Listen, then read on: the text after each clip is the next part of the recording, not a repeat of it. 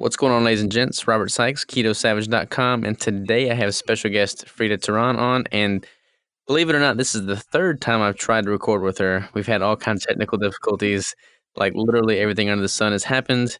We had to totally scrap the first round of audio, which I apologize for because it was just a great conversation and y'all will never get to hear it. But we have Frida back, so without further ado,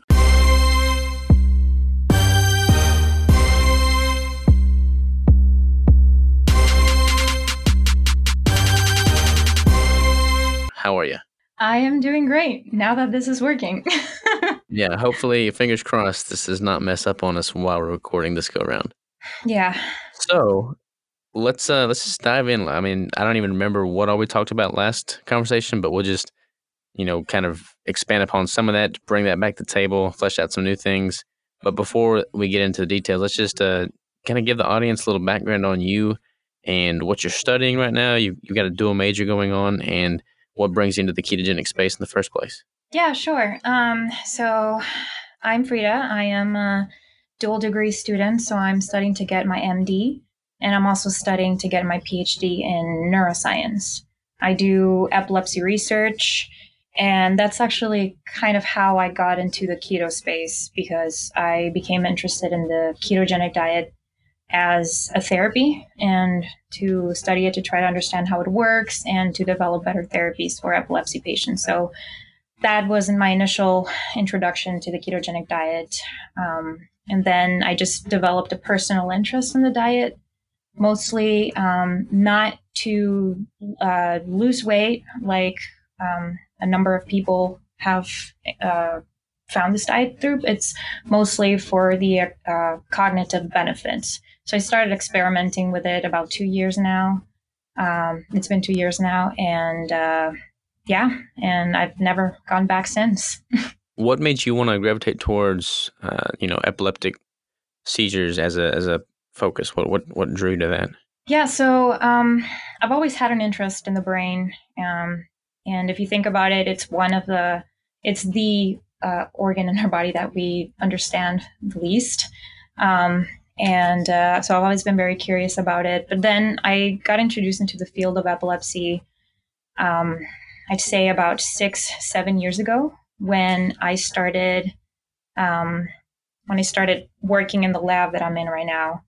And I was just very fascinated because epilepsy has been known for a long, long time. In the Bible, it was described as being possessed by a demon or something like that. And ever since then, people have been fascinated by how seizures happen.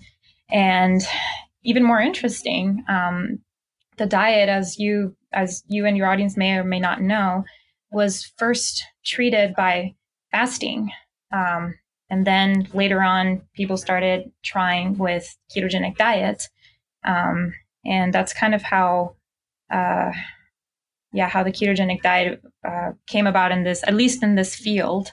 But then, of course, the first anti-epileptic drug was developed and people just forgot about the ketogenic diet and we stopped studying it. So this diet has been around in this space for almost 100 years and we still don't really understand how it works. I don't know if that answers your question. No, it does for sure. It was always fascinating to me that, in the 1920s, they were using the ketogenic diet to treat epileptic children. And then they introduced all the anti-seizure drugs, but they were less effective than the diet itself. But people still would gravitate towards using the drugs as opposed to the diet because I guess at the time the diet was pretty restrictive. It wasn't near as, sustainable as it is now. Back then it was just like drink 90% of your oil, I guess. Yeah, no, you're right. And the reason that the ketogenic diet, or it's believed that this is how the ketogenic diet works. It's supposed to mimic the metabolic state of fasting because as you fast, you have higher levels of ketones and you can get the same effect by virtually eliminating carbs and just consuming a high amount of fat. And that's how you can get a person into ketosis. But, as everyone knows, the first seizure drug was kind of a big deal because it was easier for the doctors to just prescribe a pill. And so all of the research focused, turned into developing more of these drugs. And Up to date, there's about 27 FDA approved anti-epileptic drugs. And still, we have 30% of patients that have epilepsy that do not respond to these drugs. But these are the patients that end up being placed on a dietary therapy like the ketogenic diet, and it works. So that just speaks volumes of how a diet like this, or just nutrition in general, how it impacts our health. Yeah, I could definitely see the appeal to, implementing a drug back in the 20s or 30s when, they didn't understand the mechanics of the diet and it was as limited as it was with regard to the nutritional choices you had. But now that we have all the ketogenic food options that we do, and people have found that the modified keto approach with a little bit higher protein and even a little bit higher carb intake is still pretty effective from an anti-seizure standpoint. Like, I don't see why anybody would want to gravitate towards the drugs over the diet. Right. And the attention was drawn back to the diet in the 1980s with the Charlie Foundation. More interest.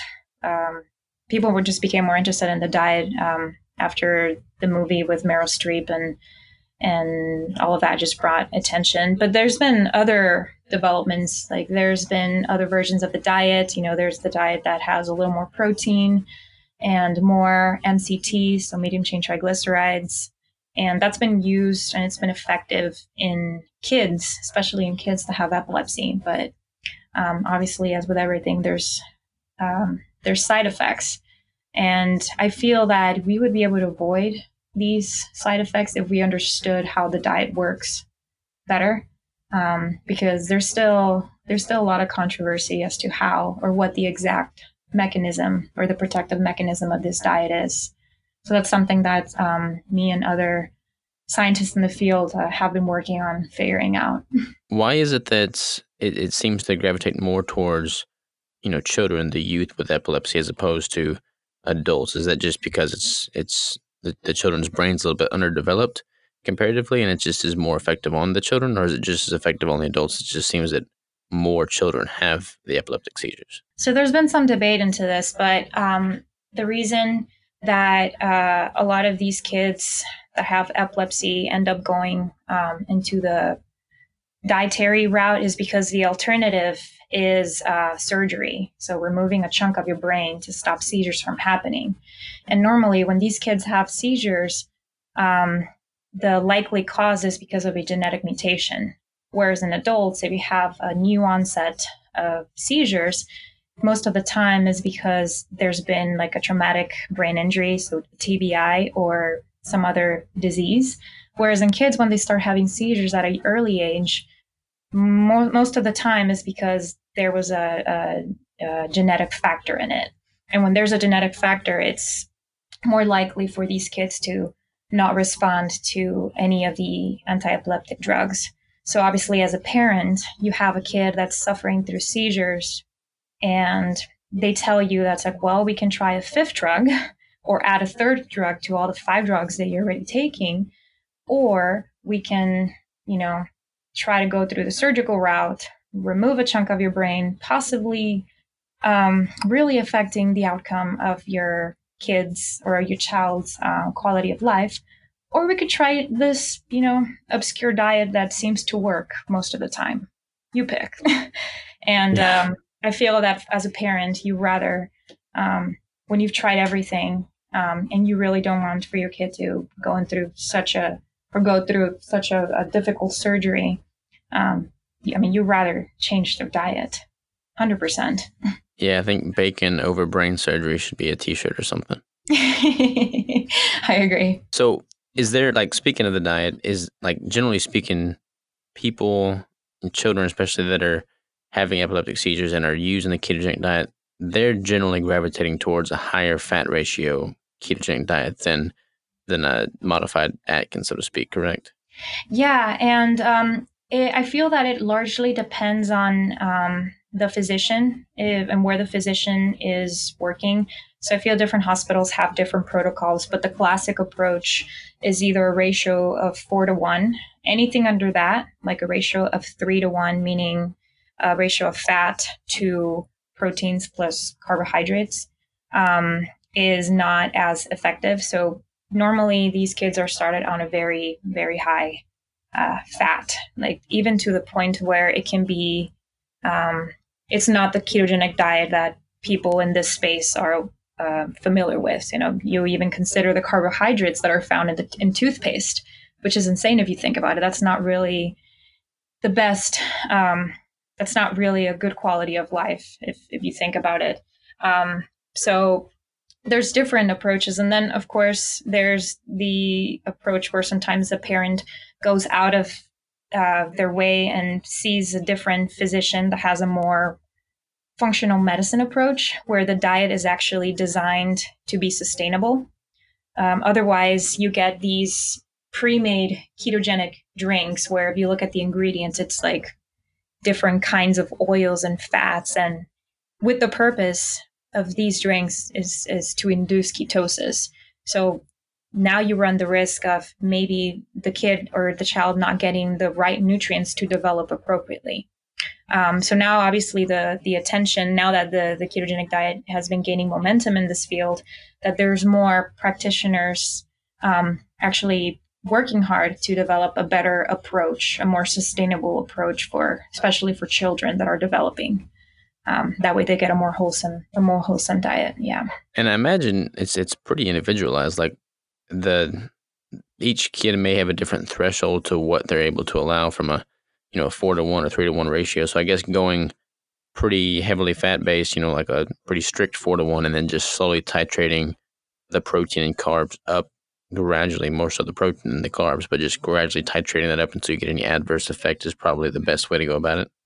Right. And I think the highest ratio I've seen in the literature has been a 7-to-1, which is crazy if you think about it. Yeah. And it can get a little more complicated than that, because then the question comes, what is causing the epilepsy? Is it a genetic mutation? If so, what kind of genetic mutation? Because there was actually a paper that came out recently looking at different kids that had different mutations that led for them to have or develop epilepsy. And it's interesting how one small mutation can lead to such a big condition like epilepsy, yet it does not respond at all to the ketogenic diet, whereas other genetic mutations respond a lot better than others. So that's an extra complication. But see, I feel that the ketogenic diet works a lot better than when all else fails in terms of drugs, because the ketogenic diet probably has a lot of mechanisms.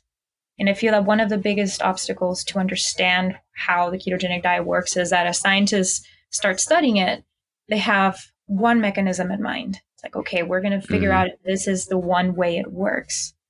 And I think that is just blinding us to what the big picture is, because it does a lot of things. I mean, as you see, the ketogenic diet is not just used in epilepsy.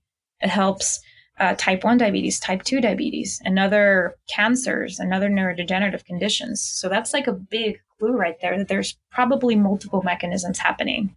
And I think one of the biggest or a good way to understand how it works is just for more collaboration between fields, which I feel now is happening at least in the neuroscience field, because a lot of these conditions have started to being understood as a metabolic issue. So, yeah. Do you think is there any literature that suggests that these children with epileptic seizures benefit from taking in exogenous ketones like beta hydroxybutyrate salts or ketone esters? Like, is there any positive effect there? To this date, I am not aware of any studies in human patients, much less in human kids, that have studied just exogenous ketones, whether ketone esters or ketone salts.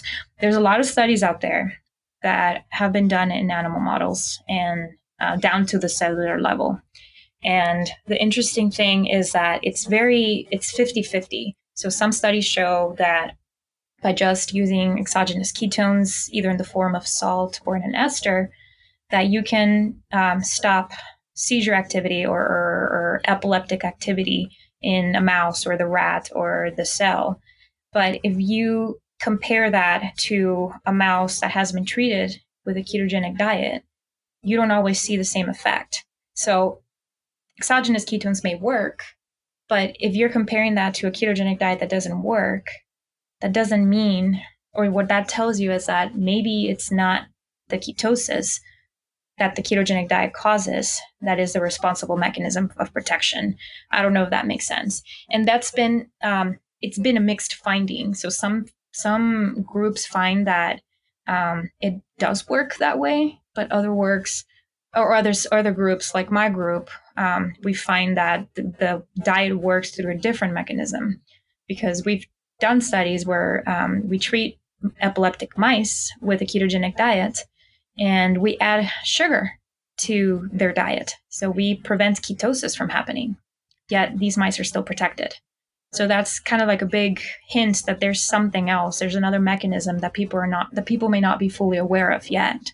And that's actually my project that I'm hoping to complete in a year or so. So dive into that project a little bit further. Like, what is the general objective of that? What are you experimenting with? Yeah, so I work in a lab that studies different seizure models. So these mice have genetic mutations that mimic the human syndrome. So specifically, I work with Dravet syndrome mice. And these mice have a genetic mutation that leads them to have spontaneous seizures. And they also die prematurely from seizures. And we've been doing some studies with ketogenic diets where we prevent these seizures from killing these mice. Because of the diet alone? Yeah. So the diet shows protection. If we compare mice that are eating a regular chow that they eat, which is like very high in carbohydrates, to a ketogenic diet that's been designed for mice, these mice stop dying from seizures. So that's something that's not really new. But my hypothesis to test was, how does the ketone bodies formed with the ketogenic diet? Like, what role do they play?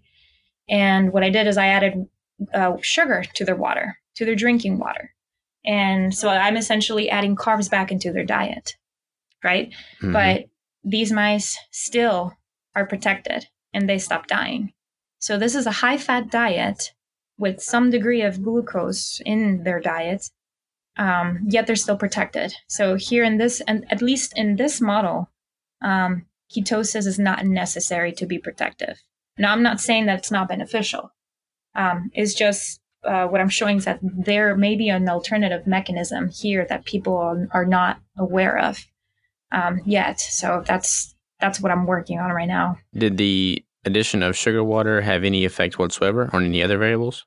Other variables, as in like how long they live, or or weight gain, adipose tissue. I don't know if you're tracking that as well. Yeah, so adipose tissue I'm not tracking, but I am tracking weight. The weight was a little higher in these mice that got glucose for obvious reasons, but it was still lower than the mice that are fed a regular diet. But see, I was not tracking a lot of other variables, because at first the focus was, let's see if these mice are still protected. And they were. So now we're working on kind of stratifying and seeing what exactly is going on in the brain when a mouse or when an animal is fed a diet with this high fat. And so another thing that I'm working on that unfortunately I can't talk a lot about yet because we haven't published it, but I'm working on different variations of this diet and making it a little more palatable so that we can push forward for a clinical trial in patients. Because some different diets that I'm designing, I'm finding that they're also protective, but it's still too early for me to say, oh, I got the next best thing after the ketogenic diet. But it's just a big reminder of how important nutrition is in overall health. And so that I'm trying to bring that back into people's attention to, start with nutrition. And then if that doesn't work, then we have to start thinking of maybe like other pharmacology interventions and such. Yeah, I definitely think anybody listening to this podcast hopefully is in agreement that, should start with a solid base of nutrition before branching out into pharmacology as the solution to any issue you're having. What about like just your interest specifically? Like this is what your primary focus is on now with the epileptic seizures. What other areas that you're studying is pretty much all of your studying right now directed towards this? Yeah, so most of my research is based on this, understanding how the diet works and or how different dietary manipulations affect the brain. Focused on epilepsy, of course, but I am collaborating with other people that are trying to understand how it affects metabolism in general, and the microbiome. I can't really speak much about the microbiome because we haven't gotten much done. Although there's a lot of research happening right now with how the ketogenic diet affects the microbiome. So that's been kind of a big boom lately. That's what I study, but that's not obviously the only thing I'm interested in. Like I'm also, like we have talked previously, I'm very interested in see how people start taking dietary interventions like the ketogenic diet into things like treating Alzheimer's disease or treating Parkinson's disease or any other neurodegenerative condition. So I try to stay as involved as I can with other faculty members in my institution, just to see what advances we are making. But on a personal, from a personal point, I'm an athlete and I've always been interested in nutrition. So that's, I apply that to my life as well. And I try to apply it to my family's life and my friends' life. Try to convince them that carbs are the devil. I'm kidding, they're not the devil, but just trying to bring them back into what the original human diet is supposed to be like. I want to dive into two different things you spoke on there. First, with regards to the neurodegenerative disease, like Alzheimer's, dementia, and whatnot. I had Cynthia Miller, asked Nurse Cindy on the podcast earlier, Yeah. and she was talking about that basically being classified informally as type 3 diabetes. And we've talked before about how the ketogenic diet obviously is like the Achilles heel for type 2 diabetes. From a neurological standpoint, can you kind of flesh out why the Alzheimer's and dementia is considered type 3 diabetes, and how, from a mechanistic standpoint, the ketogenic diet could be a solution to those? Yeah. So for neurodegenerative conditions like Alzheimer's, Alzheimer's would be the next step after mild cognitive impairment. And that's something that starts happening in adults that are older than 65 or so. You notice that they start forgetting things and they just start showing symptoms of them not being 100% there. They slow down in thought process and just in memory and a lot of things. And there's been some studies that have been looking at, I'm not sure if you spoke about this with Nurse Cindy, but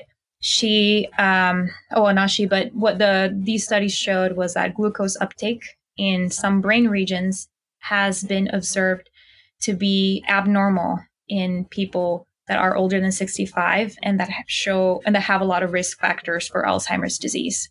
And by abnormal, I mean the glucose uptake is actually decreased, even though their insulin and their glucose levels in the plasma are high. It looks like that certain regions in the brain don't respond appropriately, so they don't get the glucose uptake. So I believe that's probably one of the reasons why it's also considered a type 3 diabetes, because the cells are not responding to the signals to utilize glucose and take it into the cells and use it as fuel.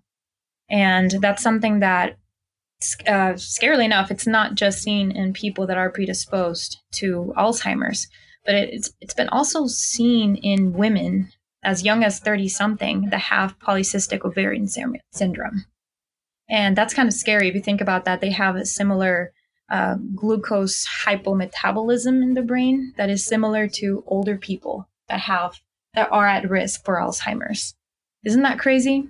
But the crazier part is that even though their glucose uptake their glucose usage is impaired, their ketone usage isn't. So the way their cells use ketones is normal, is just as you and I. So that's why a lot of attention, I feel, has been brought up with using nutritional ketosis to kind of help these people or treat them to improve their quality of life. Let me make sure I'm So following here. So females in their 30s with PCOS are showing a similar um, uptake of glucose in the brain to elderly individuals with Alzheimer's. yeah, so in some studies they've shown that there's deteriorating brain energy metabolism. So there's less usage of glucose, even though they have higher levels of glucose in their blood and they have higher levels of insulin. And certain regions in the brain still don't respond to that. So that may explain some symptoms that these women are experiencing. But that's probably not the main cause of their polycystic ovarian syndrome. Obviously, it's probably just a side effect. Right. What is scary is that you see a similar pattern in older people that are at risk or have early signs of Alzheimer's. So that's just a big clue there that why some of these dietary therapies like the ketogenic diet have helped a lot of women to fight polycystic ovarian syndrome, and how it's starting to show that it's helping a lot of people that are having some age-related cognitive decline or Alzheimer's. I feel like the ketogenic diet, I mean, obviously it's been around forever, but has really started gaining traction in the last few years. So we don't really have very many case studies or any that I'm aware of individuals that have maintained a steady ketosis throughout the majority of their life into their older years. And then we can measure, you know, I don't think there's any studies that exist that indicate that they haven't had these Alzheimer's or dementia-like symptoms because they've been ketogenic for so long, because there just are no studies that illustrate that. But if you look at, is there any literature out there currently that takes an individual that is starting to exhibit signs of Alzheimer's dementia that have been put on ketogenic diets, and is there any decrease in those symptoms? Like, is there any literature that suggests that currently? To be to be honest, I am not familiar with any good interventional studies where individuals are randomized into different diets. The only studies that I'm familiar with is these studies I'm telling you, where they're showing that these people or these patients are showing deteriorating brain metabolism. And the what's crazy is that some of these studies date back to like the 80s, yet Mm-hmm. people didn't really, I'm not sure if people weren't thinking of trying a dietary intervention like this back then, or I'm not sure. But as far as studies where, patients are actually randomized into different treatments and followed, prospectively. So not just looking back at data that was recorded a long time ago and making deductions. I said, no, I'm not aware of any of those happening at the moment. But I feel that people like us that have been on a ketogenic diet for a while, we're probably going to be subjects for future studies in 20, 30 years of if they want to start looking at people that have been on a ketogenic diet for a long time, I feel. Shoot, I hope so. I'll gladly donate Yeah. my body and brain. That's crazy. Yeah, I'm definitely intrigued by that from a neurological standpoint, because I feel like if you're maintaining a state of ketosis throughout the majority of your lifespan, I mean, you look at the compounding effect of your nutrition over the course of 50, 60, 70, 80 years. If you're eating predominantly low fat, high sugar, high processed foods, and you look at the similarities that has to, cocaine, for instance, in the brain, and Right. you just see the stress on those brain synapses, and then you see how the ketogenic diet and ketone bodies can help kind of bridge those synapses and add a positive impact. If you're maintaining a healthy, wholesome food diet, and that's compounded over the course of your lifetime, I would just have to assume that your risk for all these life altering diseases is greatly minimized. Yeah.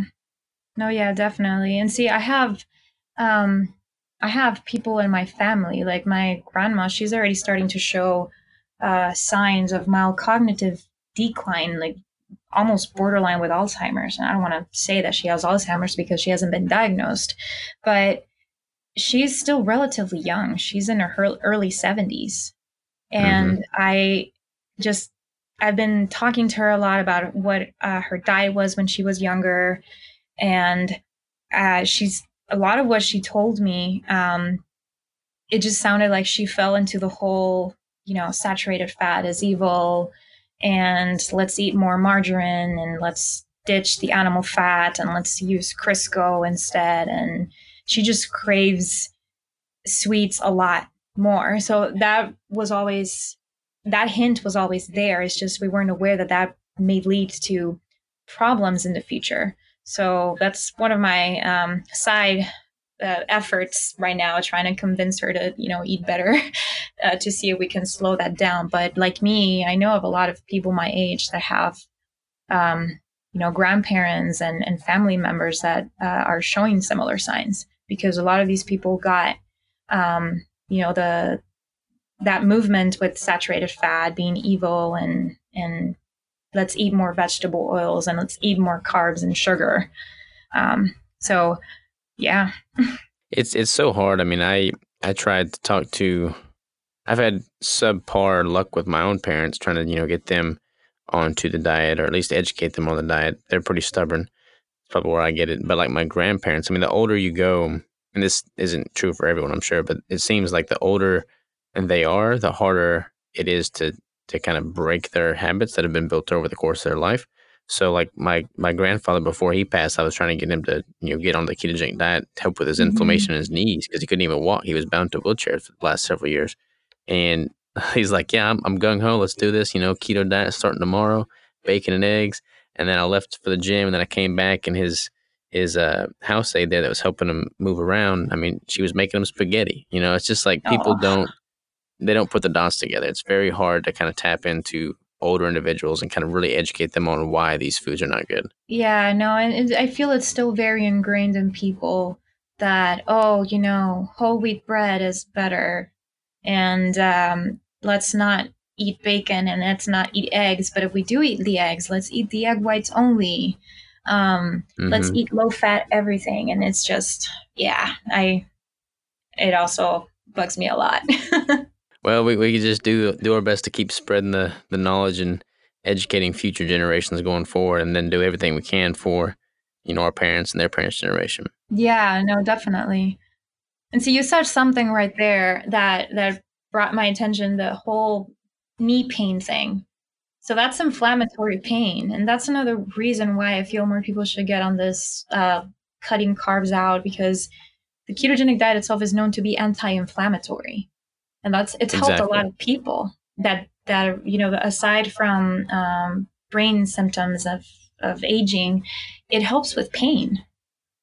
It's just they have to go through the quote pain of getting rid of bread and muffins and whatnot in their life, and a lot of people are just not ready to pull the trigger there. Yeah, I mean it's so sad to see my grandparents on my dad's side. They're still around here, and then they have all kinds of my granny especially. I mean her hands are just so swollen from arthritis that she literally can't even. I mean, it just feel bad for her. Like her hands are so gnarled from arthritis that she can't even, pick up simple things, open jars. I mean, it's just sad, and I have to assume that would make. I mean, it's probably the damage is probably done at this point, but I would assume that even if she was to switch over to the diet, she would have an anti-inflammatory effect that would at least make the day to day much more tolerable. So there's a huge tool in people's, you know, tool chest to be able to use, especially for these older individuals that are suffering from these, just aches and pains that could be greatly minimized.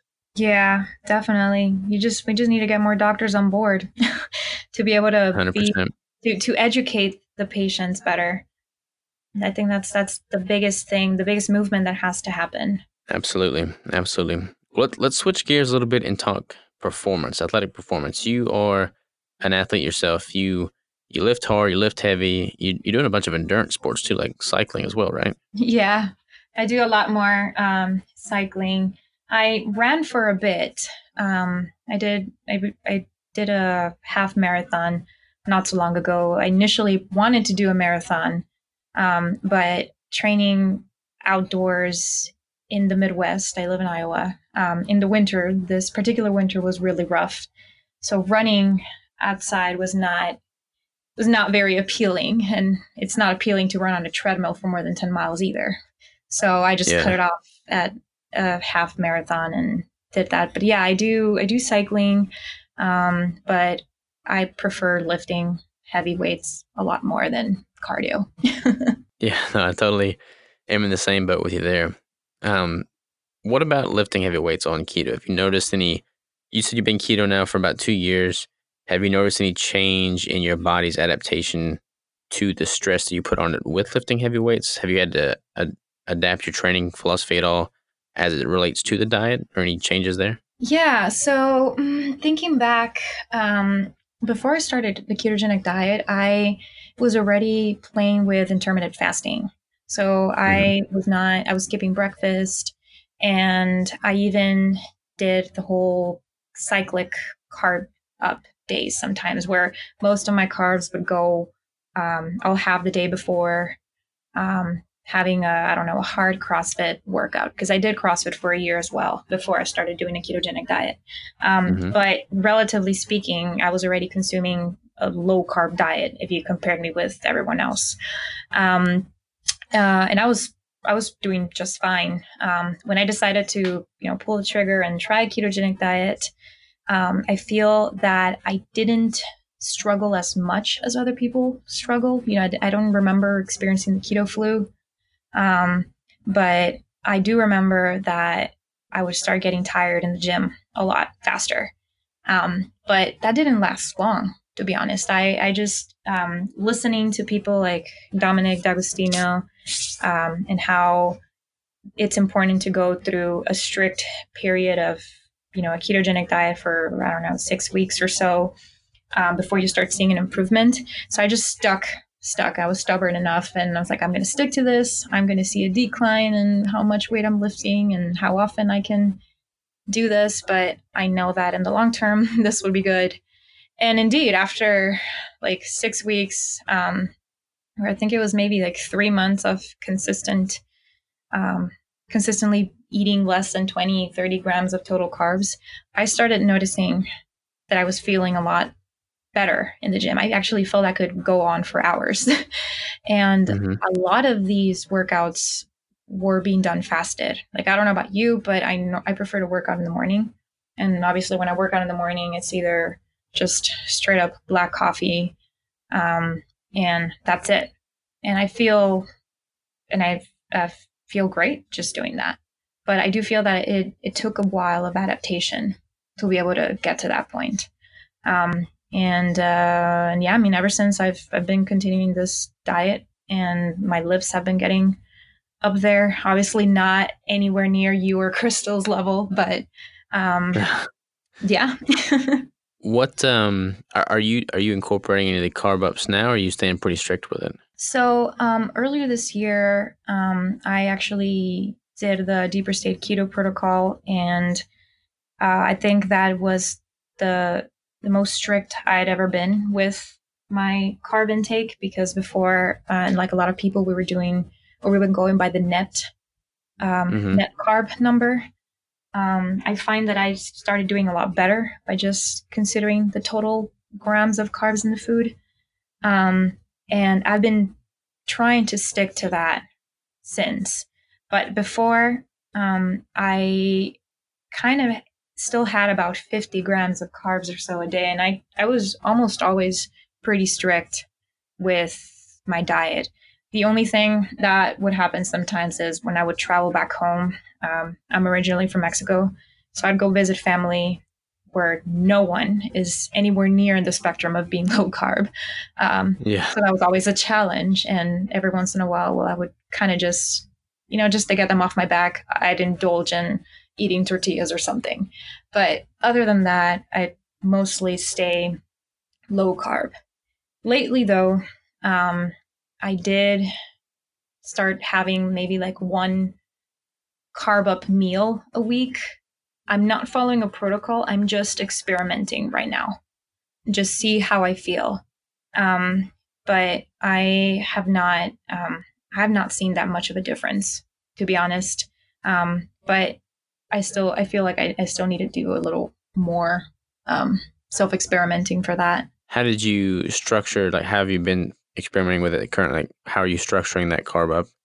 Um, like, is it around your workouts, or are you hitting a certain gram count of carbohydrate? So normally, what I've done is in my off day, if I'm going to include carbs, I wait until towards the end of the day, because if one has the carbs earlier in the day, I personally find that I start getting hungry, or I get a Mm-hmm. lot more hungry, almost as if it triggers like a ghrelin release or something, and then I just want to eat all the things.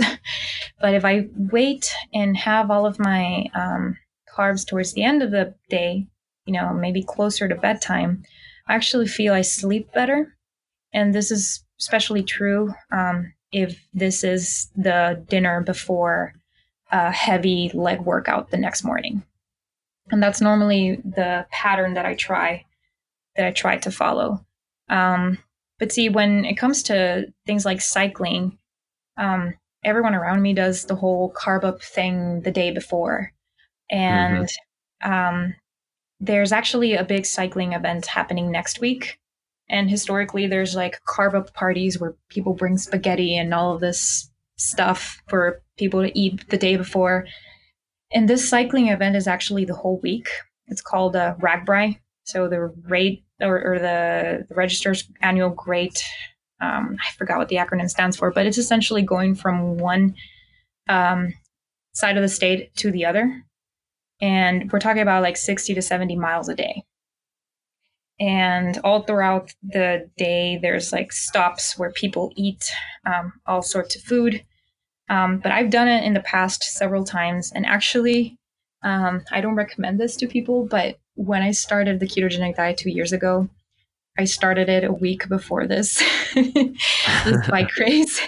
And I definitely felt it. I'm not going to lie. But ever since I trained myself to just not depend on carbs, I started doing all of these fasted um, cycling races and stuff. I'd go in the morning fasted for 30 miles and I'd feel okay.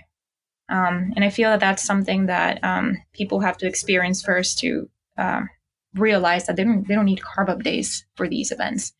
Now, if you want to race and compete against cyclists that do all carbs and are like really, really fast, this is when strategic inclusion of carbs may help you, but you won't know that until you try it out. I don't think it's something that everyone should do. I just think that you have to experiment to see what works best for you. With me, I find that I do fine without carb up days. Yeah, I feel like with a long race or some type of endurance sport where you're carbing up the night before and then you're having, several hours of strenuous activity, that's where the whole bonking term comes from. At some point, your Yeah, body can only hold so much glycogen from carbohydrates anyway. So once you deplete that and you're not ingesting any more, I mean, it's not going to carry the prior night's carb up isn't going to carry you through the entirety of the race, basically. no, not if you're not fat adapted. And I feel that for someone in the endurance field, especially the ultra runners, I feel it's very important for these people or for these athletes to learn to train fasted, especially in long distances, because that's how you get your body used to being tapping into your own fat stores. Because as you may know, we have up to $40,000, not dollars, but calories of fat Mm-hmm. that we store. But we only have so much glycogen available.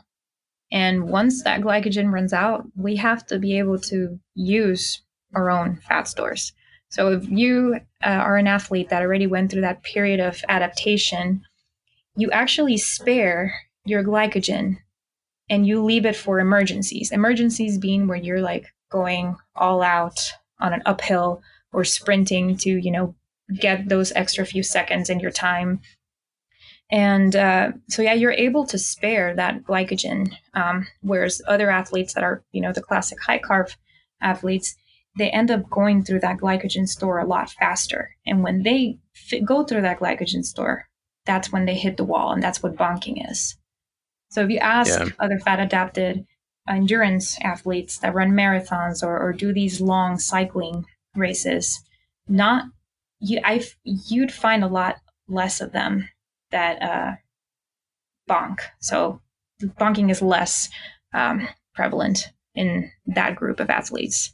Do you, the research that's really fascinating me right now is, once you become fat adapted, you're able to replenish glycogen stores without dietary carbohydrates. You're able to just do that internally.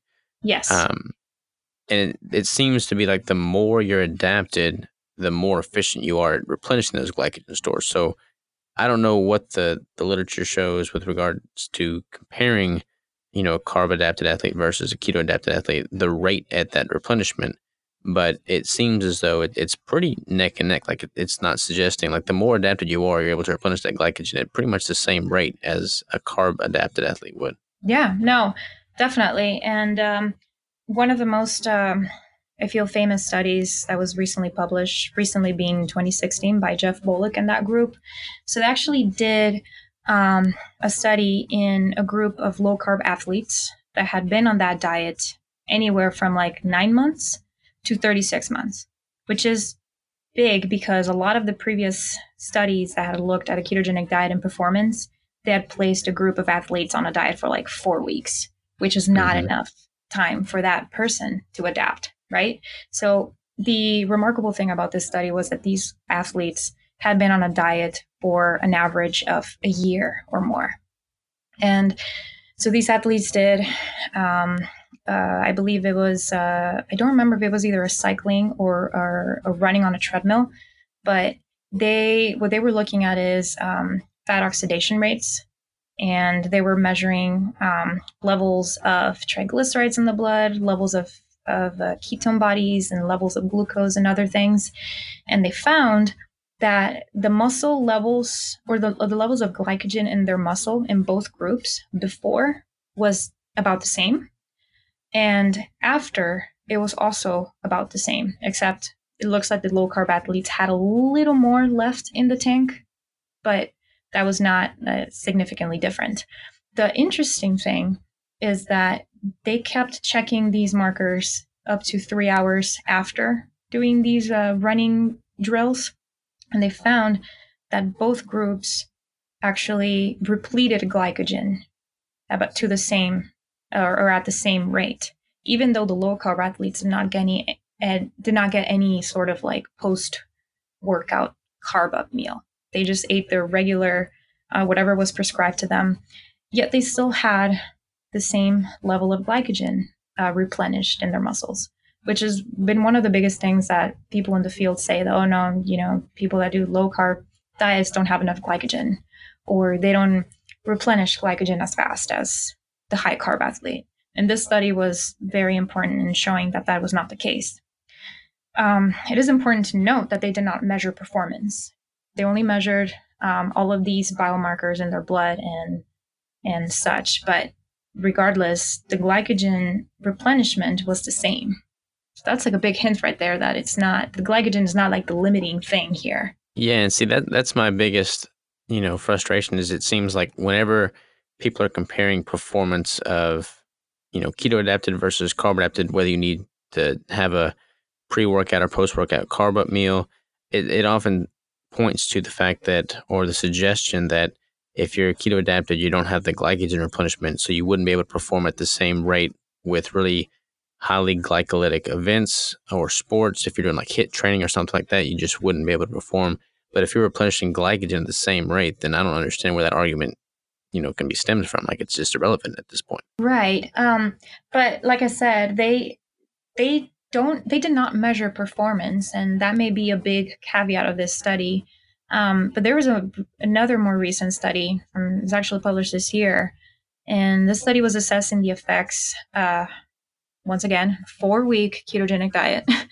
It was just 4 weeks, but this was done on a group of CrossFitters. And these CrossFitters, they were placed either in a regular diet or a ketogenic diet for 4 weeks. And this was both males and females. What they were looking at is how fast could these CrossFitters adapt. And what they did show, which is another reason why it's important for people to try this and see what works best for them, is that males adapted better. Um, they were able to perform almost the same as the other males that were eating a regular diet, um, but it took them a little while to adapt. With females, it took them a little longer. And if you look at the conclusion of this study, offered was that it is possible to fare well in the ketogenic diet if you're doing CrossFit, but it may not necessarily support performance in CrossFit with both males and females. So that's another big, I guess, discussion topic. How does a ketogenic diet work the same in males versus females? So yeah, I just found that it was very interesting. Yeah, I definitely do think it takes females on average a bit longer to fully adapt, at least to the Mm-hmm. degree that males are adapted. So, I mean, it's again very individualized, but I would suggest it'd be time and a half for females at least on average, at least what I've seen. Um, and I don't know why that is from a mechanistic standpoint, but it seems that women do take a little bit longer to adapt. But again, 4 week study. I mean, I would argue that the real true benefits of ketogenic dieting from a performance standpoint don't really even start happening until well past 6 months in. I mean, I honestly, years, it just keeps continuing getting better. But a 4 week study would be not a really fair study from a performance standpoint alone. Exactly. Yeah, no, I definitely agree with you, which is why I was bringing a lot of attention to this study by Jeff Bullock, that these athletes had been on that diet for much longer than 6 months. Like the shortest amount or the shortest length was 9 months. So I think that's key right there. To be consistent and be allow enough time to adapt to for your body to create the right machinery per se to be able to use these ketones appropriately and to learn how to function better. And I feel that's Absolutely. definitely important. And a lot of other changes start happening. I believe last time we were talking about the MCT, meaning the monocarboxylic transporter, Hmm. and that actually that's believed to be one of the mechanisms of how these ketogenic diets help some athletes in performing better for longer times because these MCTs, not to be confused with medium chain triglycerides, they actually transport not just ketone bodies, but also lactate. And as you know, when you're working out and you keep working hard without stopping, your muscles start burning and you just have to stop. When you reach that point, that is what's considered the lactate threshold. So that is where you're done. You're working overtime and your body is sending signals, or more like your brain is sending signals to your body to, hey, calm down. You're about to, cross the line and maybe too much. So what the ketogenic diet does on an athlete, especially, is that MCTs are increased. So they're expressed a lot more in cells. So that helps to be able to dispose of that lactate and allows you to be able to handle higher levels of lactate. So that's a big advantage that a keto adapted athlete has over a high carb athlete, that you can endure the burn for longer, which is like a big advantage, especially in endurance sports, even in lifting. If you think about it, you can make a good weightlifting movement into cardio if you keep doing high reps, right? So that would Oh definitely help yeah, for too. sure. Yeah, I mean, it's definitely something that I've noticed in my own training. I don't hit the lactate threshold wall so much anymore. I mean, it's not like a burn out when I fatigue or hit failure. It's more of I just there's just nothing left in the tank, but it's not like a burning sensation that I feel in my muscles at all. Mm-hmm. But no, I think that, and there's not a whole lot of research around that I've seen, but I know that's kind of on the cutting edge right now. The whole um, MCT transporters and how having a deeper adaptation to the ketogenic diet increases your ability to clear lactates from the muscles, which I Yes. think is a huge. I'm curious to see how that research gets filled out over time as more studies are being done. I know Ryan Lowry's studying that pretty heavily right now, I believe. Yeah, yeah. I'm not a 100% familiar with all the work that he's put out, but I know he's one of the people out there that's him and like Jeff Bullock and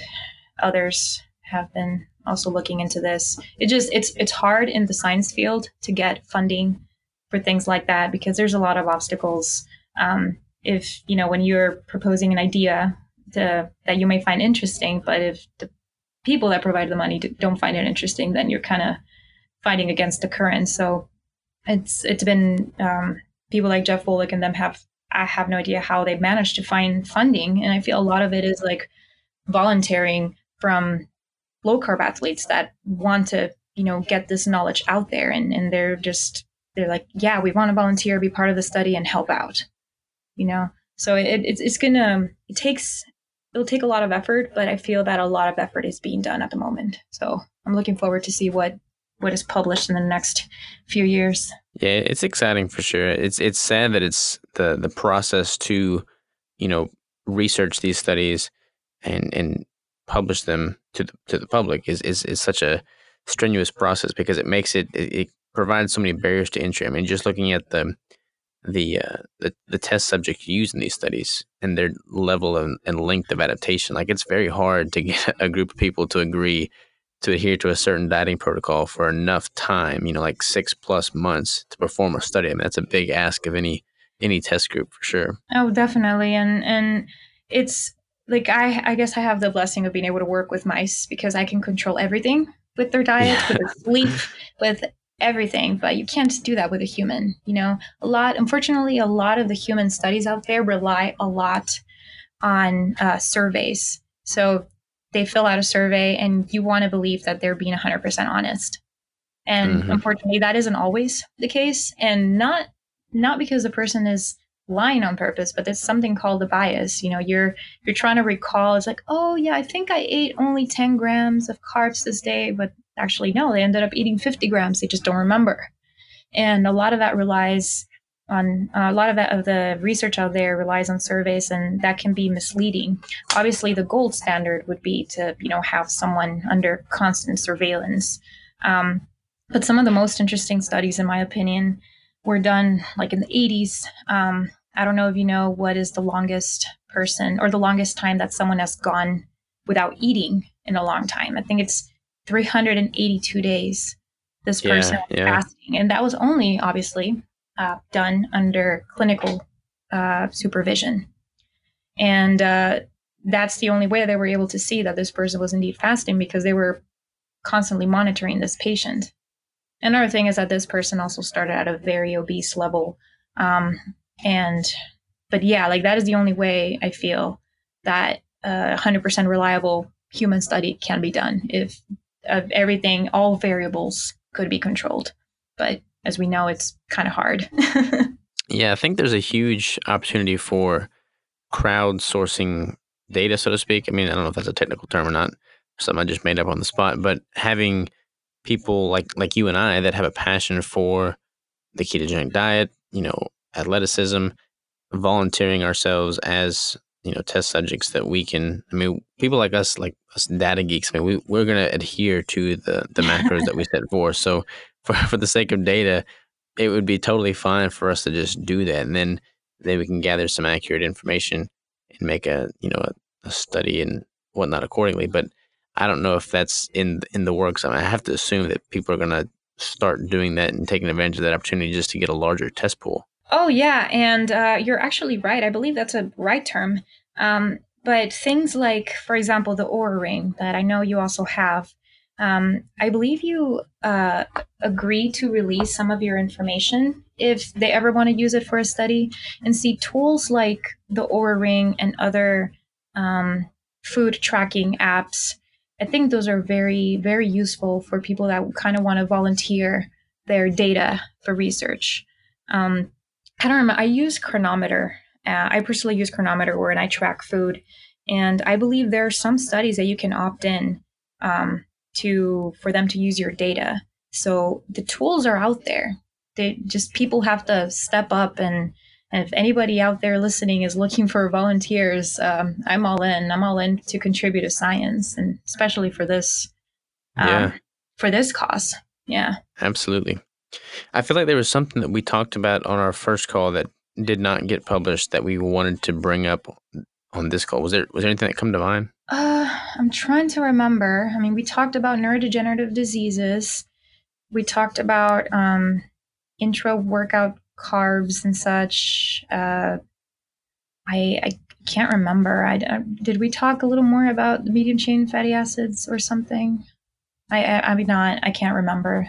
I don't know. We covered quite a bit this go around. I could have sworn there was something that I was quizzing you on, and, and you went and did a bunch of research on it, and I felt bad if I didn't include that in this show. No, I mean, I think we've talked a lot about it. I think you had a lot of questions about the the glycogen storage and how our body uses it, and the liver versus the muscle.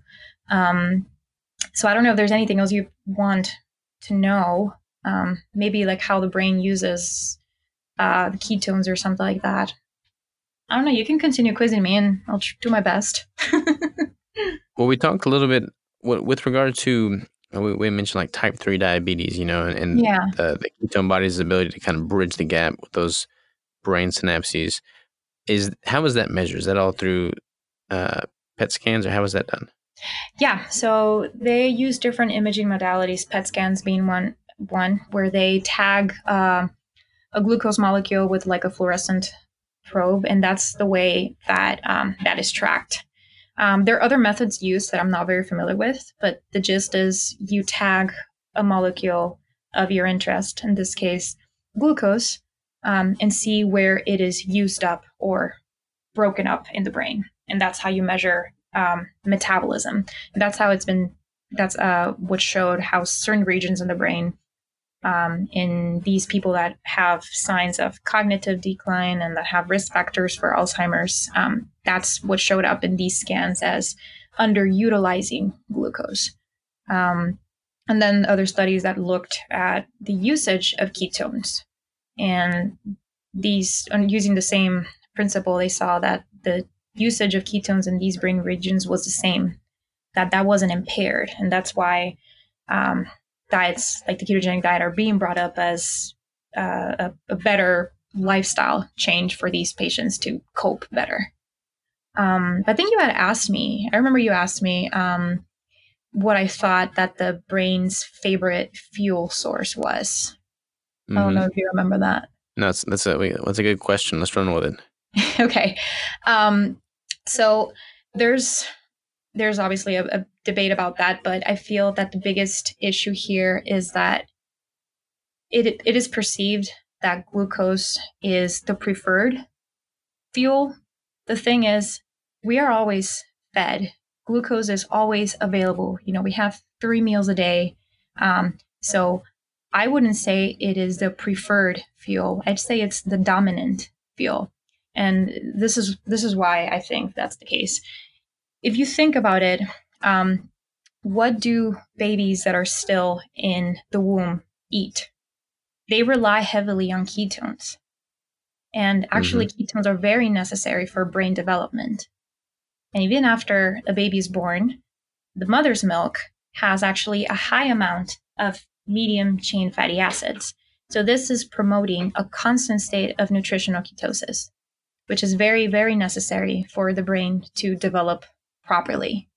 Now, obviously, there was a move back in the late 90s and such of Nestle and other companies saying, oh, formula is better than breast milk. And I feel that was probably not the best move for a lot of developmental, for the developmental environment for these babies. But yeah, I mean, I don't know if you knew this, but babies for a great portion of their early years are supposed to be in a state of nutritional ketosis. And even their body is made to be able to sustain that because their own body fat stores, the composition of that fat is very different than the adult fat because they have a lot more medium chain fatty acids because those are supposed to be more ketogenic, whereas with us, we don't have as many. Yeah, this is like a total random trivia question here, but do you have any idea what the macronutrient breakdown is of the colostrum, the breast milk? Um, it is not the same as cow milk, I can tell you that. But in terms of the composition of maternal milk, it has a high level of medium chain fatty acids. So it's obviously a lot more fat than carbohydrates, a lot less lactose, but it's mostly fat to my Okay. knowledge. I don't know the exact breakdown, but it's definitely a large percentage of fat. Yeah, see, I knew that, and another reason it would always surprise me that people would switch from that to like a formula base or from a formula to just these super high sugary, baby foods. It's just not what we're designed to do by any means. Or based on soy. Oh, even worse. Yeah, yeah, that's not good. Not good at all. We need to keep these babies eating what they're supposed to be eating Right. or drinking. Um, what are you most excited about now as far as like your personal training and experimentation? Like what direction are you taking things? Um, let's see. Well, I'm constantly just trying to experiment with performance. So sometimes I just do fasted workouts like cycling, long cycling distances. And sometimes I don't know, try to introduce something like, I don't know if you're probably familiar with this, the UCAN super starch. That's actually Hmm. something that I was talking to Ashley and Sarah Armstrong, so the Strong Sisters, and through Instagram about maybe experimenting and documenting how I feel with that. So I think that's the one thing I can think about that I'm planning on experimenting with, um, just to see how I feel. And yeah, so that's one thing that I have coming up. And another thing is, well, I have that bike race next week, so that's going to be fun. And yeah, I mean that's the only thing I can think of at the moment. Do you have a fueling strategy in place that you're planning on implementing for that bike race? Yeah, so I actually carry with me, and I do this when I travel too. Those F bombs, the Hmm. macadamia butters, and I also have the perfect keto nut butters. And I kind of also do like a Dominic D'Agostino approach. I carry sardines with me whenever, just in case I don't know, I'm found in a place where there's nothing else I can eat or that I don't feel like eating. Um, and yeah, I mean, I plan to enjoy myself. They have all sorts of food at different stops, but I obviously go for like the brats and the fatty stuff. I'd probably avoid all the ice cream and stuff. No big spaghetti dinner the night before? Oh no, I'd feel horrible. Yeah, I would not recommend that by any means. No. Well, you'll definitely have to keep me posted on the outcome of that race. I'm curious to see how it goes for you. I'm getting into cycling. I say that loosely because I'm definitely not a cyclist by any means, but I'm keen to dive into that realm. Probably not hardcore endurance cycling by any means, but just grabbing a bike and going out exploring Arkansas with a bike. But I don't know, cycling I feel like is a really good way to, I don't know, stimulate a lot of muscles that you don't stimulate with resistance training, or at least in a different way. Plus, it just gets you outside. So I think that's a good avenue to take things. Oh, definitely. I actually recommend that over running any day because running does a lot of it's just too hard on your body, I feel. And with cycling, if you change the gears, you can easily make that a leg workout. Like if you Hmm. increase the resistance, like some cycling workouts that I do, I I just end up so I feel like I did a bunch of squats the next day from how bad my quads hurt. Um, and I just feel it's a lot easier on your knees, to be honest. So, but that's obviously my personal preference. And you're predominantly doing all road biking, right? Do you do any trail biking? Yeah, no, I do mostly road biking. I do have a gravel bike, but I prefer to do road cycling because I feel I can go faster and I don't know, I just like that better. Do you have any bike recommendations? Like if I'm going to be getting a bike anytime soon, what direction would you point me in? Oh man, that's it's kind of hard. I have to give you like a questionnaire, like what is your budget? What do you intend to use it mostly for? I mean, I certainly had to think about that when I got mine. So, but we can talk more about it later.